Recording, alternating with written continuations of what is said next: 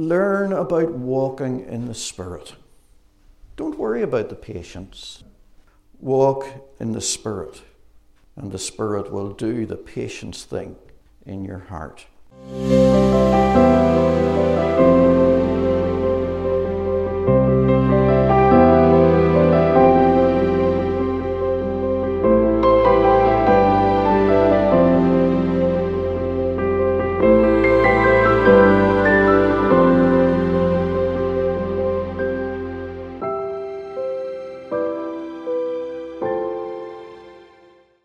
Patience is being content to wait.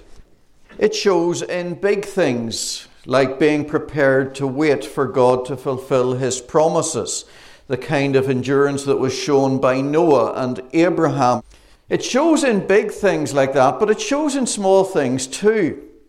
In fact, the small things probably present more of a challenging test.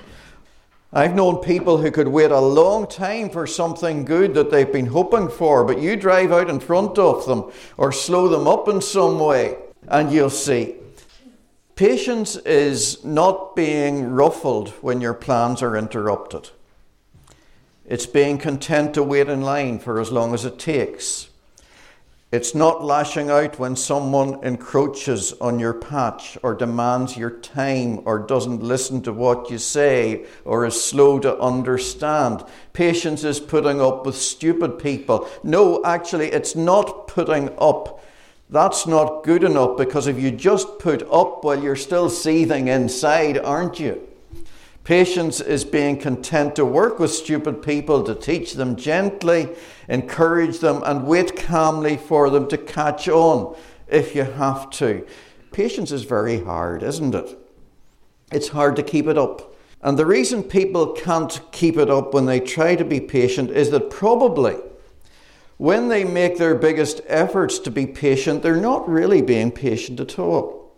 They're just pretending to be patient because they know it's right and it's good and they know they should. Inside, they're holding back the irritation. It's still in there. That's not real patience. Real patience is a heart thing. It's not holding back the irritation. It's not being irritated in the first place. Patience is the next thing on our list of qualities of character that Paul calls the fruit of the Spirit. The fruit of the Spirit is love, joy, peace, patience, kindness, goodness, faithfulness, gentleness, and self-control. Now remember, this is not a list of commands. It's not a command to be patient or to be anything. It's a statement of fact. When you walk in the Spirit, this is what you will become. When you walk in the Spirit, you will be patient. That heart change happens. The Holy Spirit does it to you. When you're impatient, at that point, you cannot be walking in the Spirit, and that's the problem. It's not walking in the Spirit. So if you want to overcome impatience, don't try to be something you're not. Don't settle for holding back the irritation. Walk in the Spirit. That's how to do it. Now, I know you're going to ask me, well, okay, that sounds good, but how do I do that? And I'm going to ask you, what, have you not been listening these past few weeks? Well, let's go over some of those things that we've learned about walking in the Spirit already. And actually, I think this is a good opportunity to make what we have been learning a little bit more practical. First, we have learned, and we learned this just last week, that walking in the Spirit depends on living by faith. Living by faith and walking in the Spirit, they go hand in hand. The two come together. You will not be walking in the Spirit if you are not living by faith. John Piper has written a book about living by faith. It's called Future Grace, or to give it its full title, The Purifying Power of Living by Faith in Future Grace. I really would recommend it. And in there's a chapter called Faith in Future Grace versus Impatience. And in it, he retells the story of Marie Durand, one of the early French Protestants called Huguenots. In the late 17th century, she was brought before the authorities because of her faith. She was 14 at the time. She was bright, she was attractive, and she had her whole life before her. She wasn't asked to do anything immoral or to change her behaviour in any way. She was only asked to say, "J'abjure," I solemnly renounce. And she wouldn't do it. Together with 30 other women, she was put into a tower in Aigues-Mortes on the south coast of France, and she was kept there for 38 years, refusing to say that word. Instead, she scratched on the wall the word "resiste," resist, and you can still see that word carved into the stone to this day. 38 years going nowhere, 38 years doing nothing, 38 years growing old. What does it take to enable you to keep going like Marie Durant? To accept the frustration of not just wanting to get something done on one particular day, but to accept the frustration of all your hopes and plans, and to bear that frustration with patience. What does it take? What does it take to enable you to endure the constant irritations of awkward and stupid people interfering with your life, or things going wrong in your life, or unplanned interruptions? The answer to all of those questions is the same. It takes confident assurance that in every circumstance of your life, God is thoroughly and completely in control, and his ways are not just good, but they're the very best. Confident assurance that in every circumstance of your life, God is completely in control, and his ways are not just good, they're the very best. That's what God's word tells us, isn't it?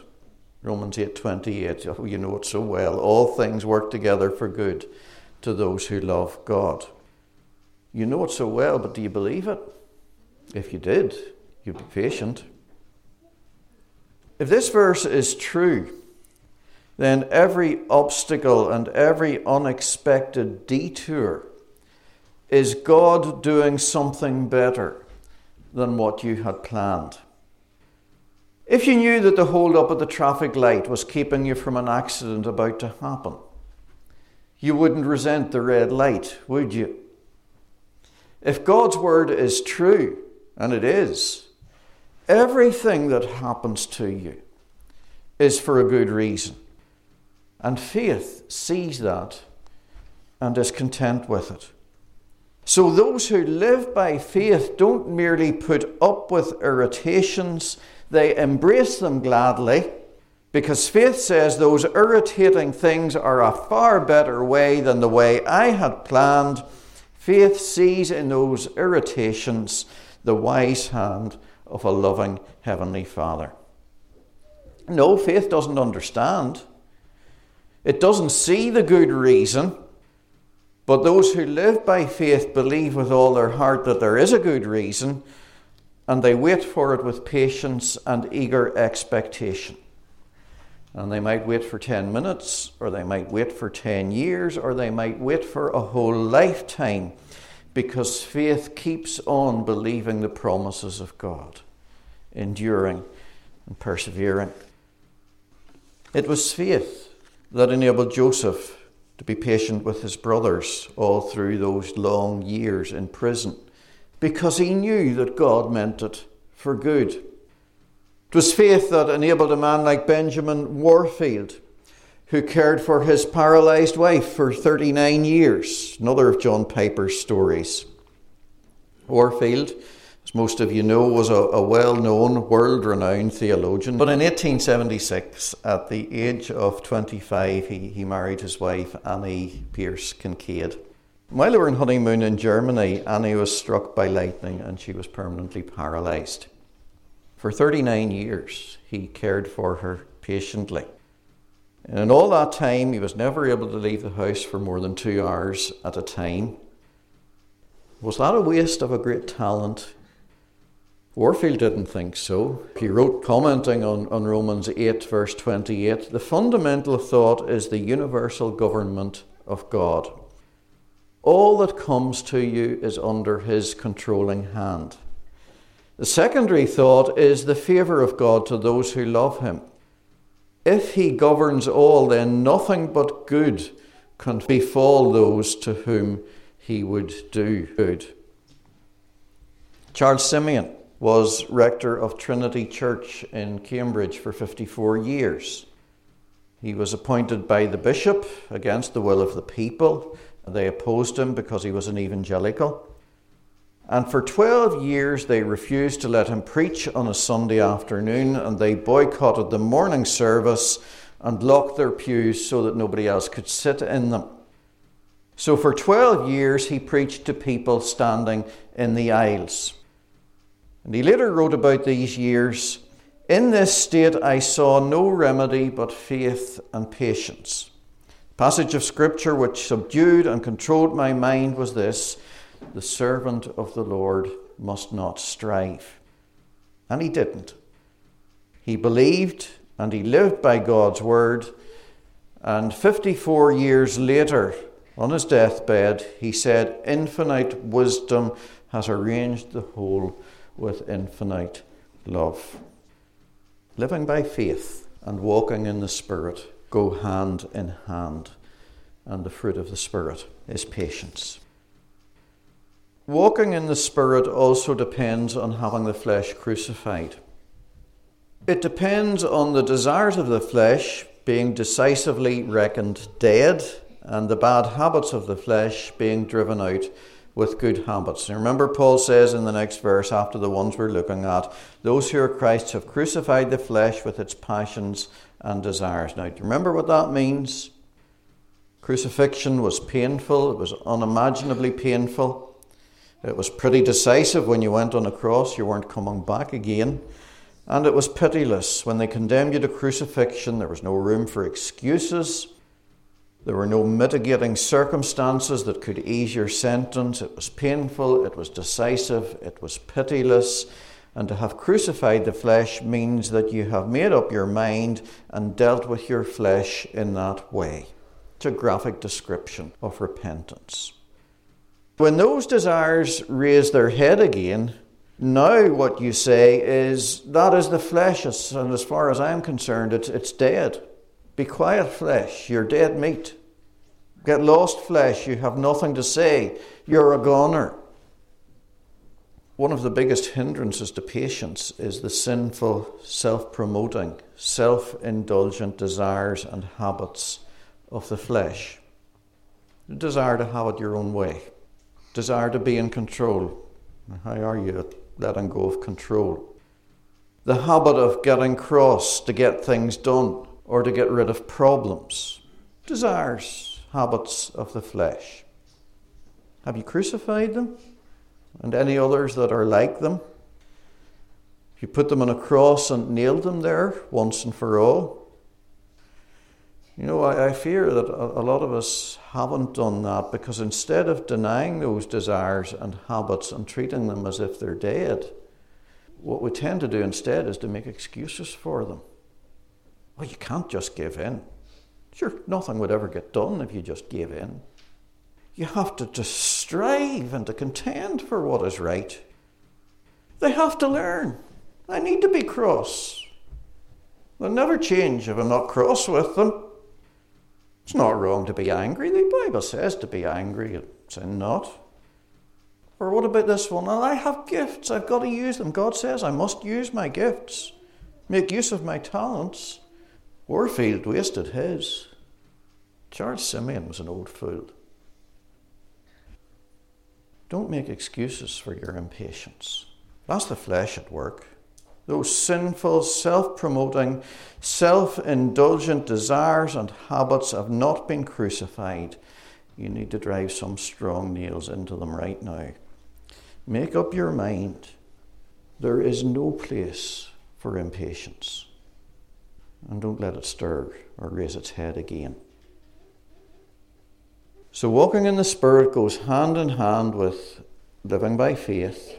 Walking in the Spirit depends on having the flesh crucified. Here's the third thing we have learned about walking in the Spirit that will help us. Walking in the Spirit is about a relationship with Jesus.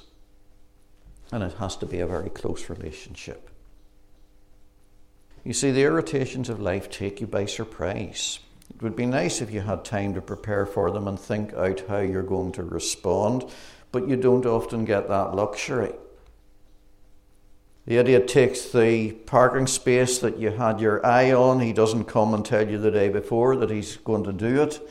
The kids misbehave and make lots of noise. The fools are slow on the uptake. The big trials land on you out of the blue. Frustrating, annoying stuff happens and you never know when it's going to happen.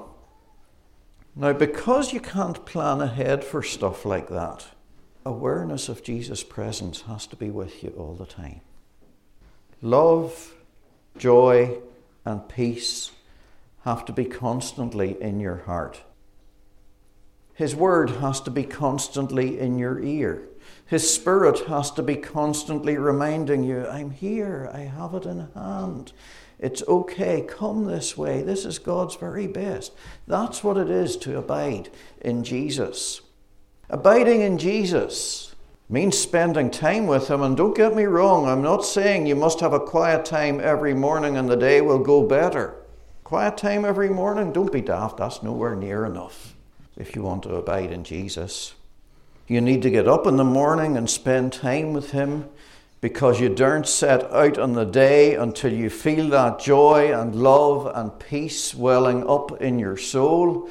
Then throughout the day you need to constantly, at every opportunity, turn your thoughts to Him, to talk with Him, to remind yourself of His word. Lord, you're still there and I'm still here, still depending on you, Lord. Help me, guard my tongue, keep my passions under control, fill my heart with love and joy, guard my heart with that peace, Lord. And when questions arise and irritations come, before you react, you need to ask Jesus, Lord, what would you do in this situation and what would you have me do? To abide in Jesus, you need to have a relationship that is that close. That's walking in the Spirit. And the fruit of the Spirit is patience. So we're looking at Paul's list of qualities of character that he calls the fruit of the Spirit. The things that happen when you walk in the Spirit. And thinking about them is helping us to see what walking in the Spirit is. What it's really like in practice. Day by day, in the ups and downs of life. What does it feel like? How do you experience it? How do you go about it? And I hope it's becoming clear to you as we go along that walking in the Spirit goes hand in hand with living by faith. If you want to walk in the Spirit, you must live by faith. Walking in the Spirit depends on having the flesh firmly nailed to the cross. Don't let it climb down again. And walking in the Spirit is about a close, oh so close relationship with Jesus. Are you abiding in Him? Now, I hope you realise that this was not a sermon about patience. This was a sermon about walking in the Spirit. Learn about walking in the Spirit. Don't worry about the patience, or the peace, or the joy, or the love. Don't try to reproduce them in your life. If you try, you'll only fail. And at best, you will produce a poor imitation of the real thing, and it will only drive you back into living by rules. Oh, I must be patient. I mustn't get grumpy. I must be joyful. I mustn't look sad. It will only drive you back to living by rules. And remember how we started out. It is for freedom that Christ has set us free. What you've got to do is walk in the Spirit, and it will happen. Walk in the Spirit, and the fruit will grow. Walk in the Spirit, and the Spirit will do the patience thing, and the joy thing, and the love thing, and the peace thing in your heart. Walk in the Spirit, living by faith, flesh firmly nailed to its cross, abiding in Jesus. Let's pray. God our Father, we pray that you would forgive our impatience. Forgive us, Father, for it doesn't represent you well to the world. And forgive us too, Father, for the bigger sin that it exposes, because when we are impatient, we are not walking in the Spirit. Help us to learn what it is to live by faith in the ups and downs and the trials of everyday life. Help us to learn what it is to have the flesh firmly nailed to its cross. Help us, Lord, to learn to enjoy abiding in you, that oh so close relationship, whereby we are constantly aware of your presence, constantly guided by your Spirit and directed by your word. For we pray in Jesus' name.